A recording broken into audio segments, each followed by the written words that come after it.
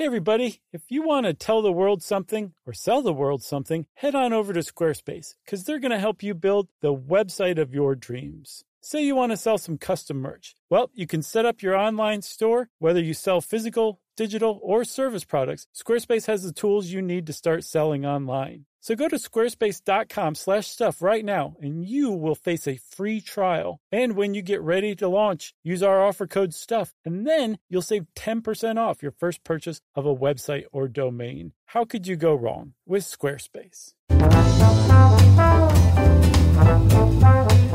Hey, and welcome to the Short Stuff. I'm Josh, and there's Chuck, and this is Short Stuff. And we are talking at long last about a topic that has been on my list for Short Stuff since basically the first time we came up with Short Stuffs, which is pink plastic lawn flamingos. One of the all-time great pieces of yard art anyone's ever come up with. Do you own them? No, I'm not mean. Okay. You're not mean? Oh, you'll see. I'll describe why I think owning a pink flamingo is kind of mean. Oh, interesting. All right. Okay. You're going to do that after the break? Is that going to be a setup for a teaser? Yeah, maybe that will be a setup. Let's tell them first about the origin of these things. Everybody knows what we're talking about, right? Like the plastic pink flamingos that people had on their lawns, especially in the 50s and maybe the 60s. Nowadays, they're super kitschy and campy, but plastic lawn flamingos, right?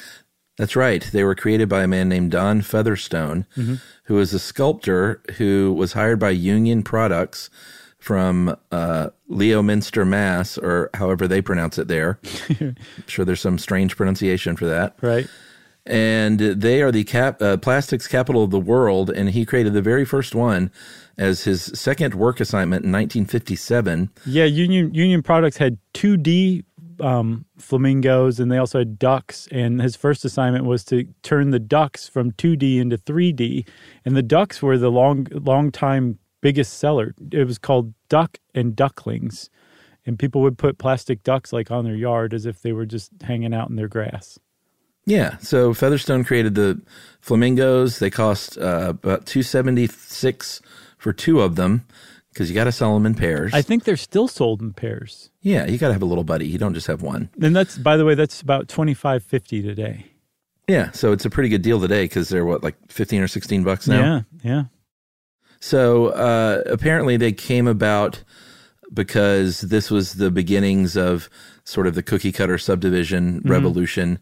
And, if you wanted to put something in your yard to make yourself stand out from your neighbor, a pink flamingo was a fine way to do so. Yeah, and the pink flamingo was chosen to be like the second one because the pink and everything Caribbean was super in. Like tiki culture was kind of big around that time.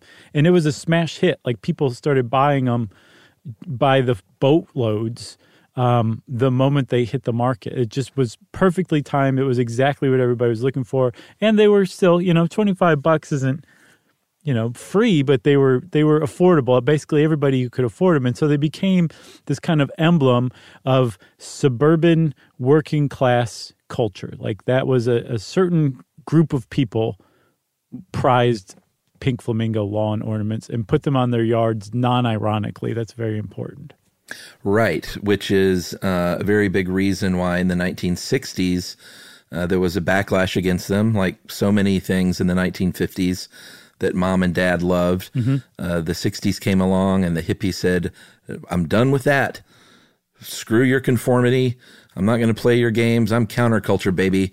And those lawn gnomes and flamingos are terrible. Get them out of here. Yeah.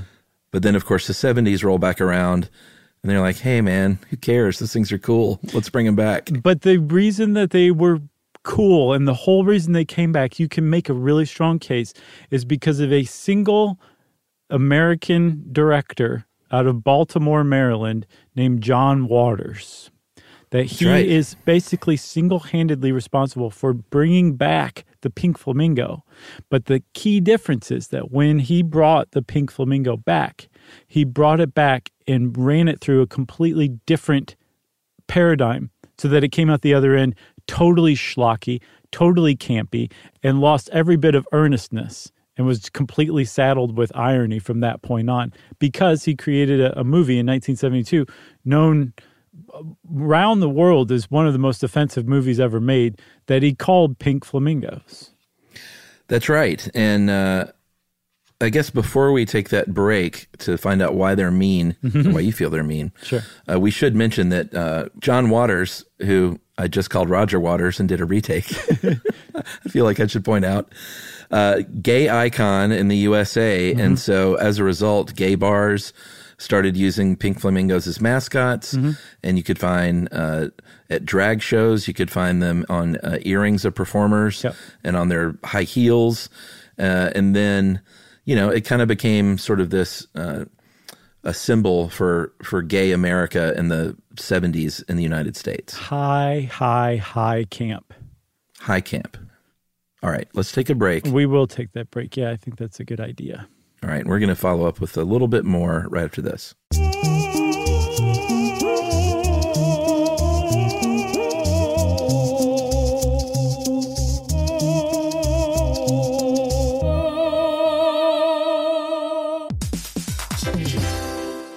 All right, game off. Let's pause here to talk more about Monopoly Go. Because in Monopoly Go, you can team up with your friends for timed tournaments where you work together to build up each other's boards. It's very nice. That's right. And the more you win together, the more awesome prizes you unlock. And there's so much to get. I'm talking about unique stickers that you can trade with friends to complete albums for big prizes, cool new playing pieces to travel the boards with, or hilarious emojis for taunting friends when you smash their buildings or heist their vaults. Plus, Monopoly Go feels new and exciting every day with constantly changing tournaments and challenges, like digging for treasure or a robot pachinko machine. And there's always new timed events that help you win big, like massive multipliers for everything you win or rent frenzies. That's right. There's always something fun to discover in Monopoly Go. So get off the bench and go download it now for free on Google Play or the App Store. Game on!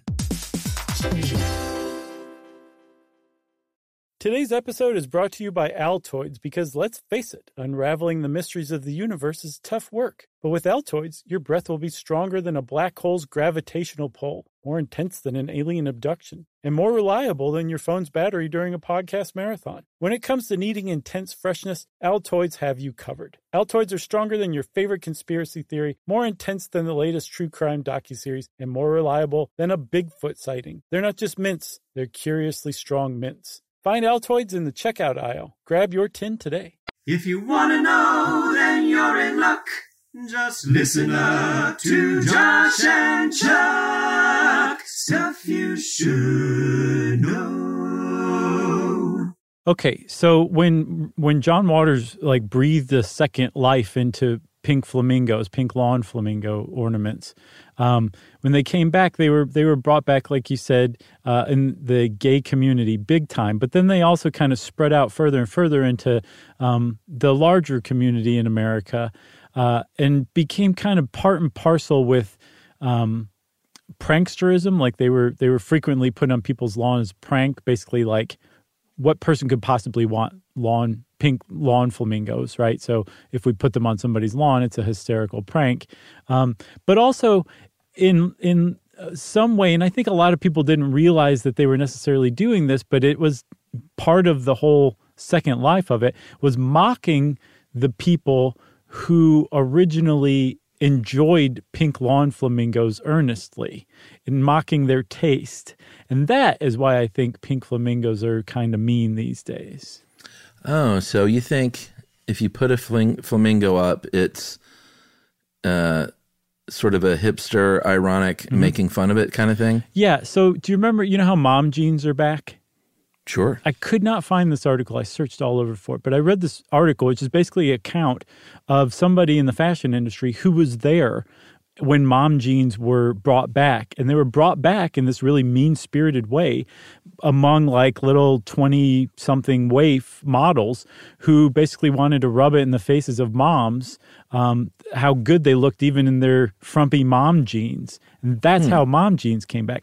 That, to me, is basically the same principle behind bringing back the pink flamingos. It's the way that John Waters put it is that they become loaded objects, classist tools of the well-to-do, mocking the taste of the less fortunate. And that he says that the real plastic flamingo is, in a sense, extinct. You can't have anything that innocent anymore.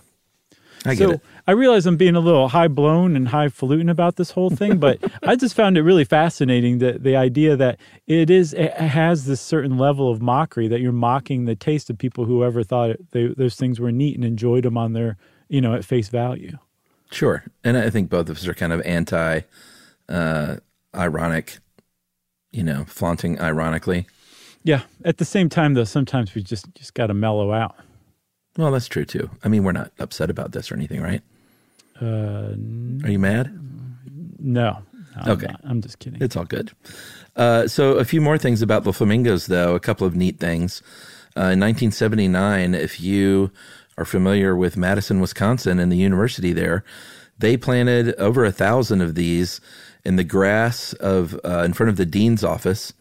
And then many years later, I think they paid homage to that in 2009 in honor of this prank, and the city town council named the pink flamingo the official bird of Madison. That's right. So the 70s were huge for the pink flamingo, but the 80s were even huger. For the first time ever in the history of Union Products, I think in 1985, 6 or 7, the pink flamingo outsold the duck with ducklings lawn ornament. And some people say, well, it was the 30th anniversary of the pink flamingo, so it was getting more press and it had this revival. Other people say, no. It had nothing to do with the 30th anniversary. It was the popularity of Miami Vice that brought pink flamingos back. But again, brought them back in this way that, like, people weren't really enjoying them at face value. There was something kind of campy or funny about having the pink flamingo in the front yard. Well, here at our zoo in Atlanta, one of the very first things that you see when you walk in are the flamingos standing there on one leg. And I think we should do a full episode on flamingos at some point. Sure. Because they're really neat. And my daughter was so taken with them, we ended up getting her a large flamingo painting for her bedroom that was like $20 at a flea market. And she's enjoying it earnestly, isn't she? No, she loves it. That's great. So then all of in you her people little mom jeans who are mocking it, who are mocking pink flamingos, you're mocking Chuck's daughter directly. That's right. Just think about that. And there's this other cool thing that I hadn't heard of. It's sort of like a chain letter that gets passed around. So here's how it works. What you do is you're trying to raise money for a charity and have a little fun while you're doing it. So at night, instead of like TPing somebody's yard, you will set up flamingos in the yard of a house or a business. And there's a sign that says, this flock has been placed here for this charity. And $1, we'll come pick these things up for $1 a piece that goes to this charity. And then that gets passed on to another yard like a chain letter. Right, which is funny. Like, I got to shout out Smithsonian Mental Floss and Thought Co. for helping us out with this. But I think in the Mental Floss article, the author is clearly much younger than us because they say like old school chain letters from the early 2000s. It's like, no, they go back a lot further than that. I just thought that was very funny. Yeah, and I think the person, like, if someone put them in my yard, put like 100 flamingos for a charity, I would say, all right, I'll pay the $100, and then now I get to pick, and I would send them straight to your house, of course. Sure, like an old school chain letter from the 2000s.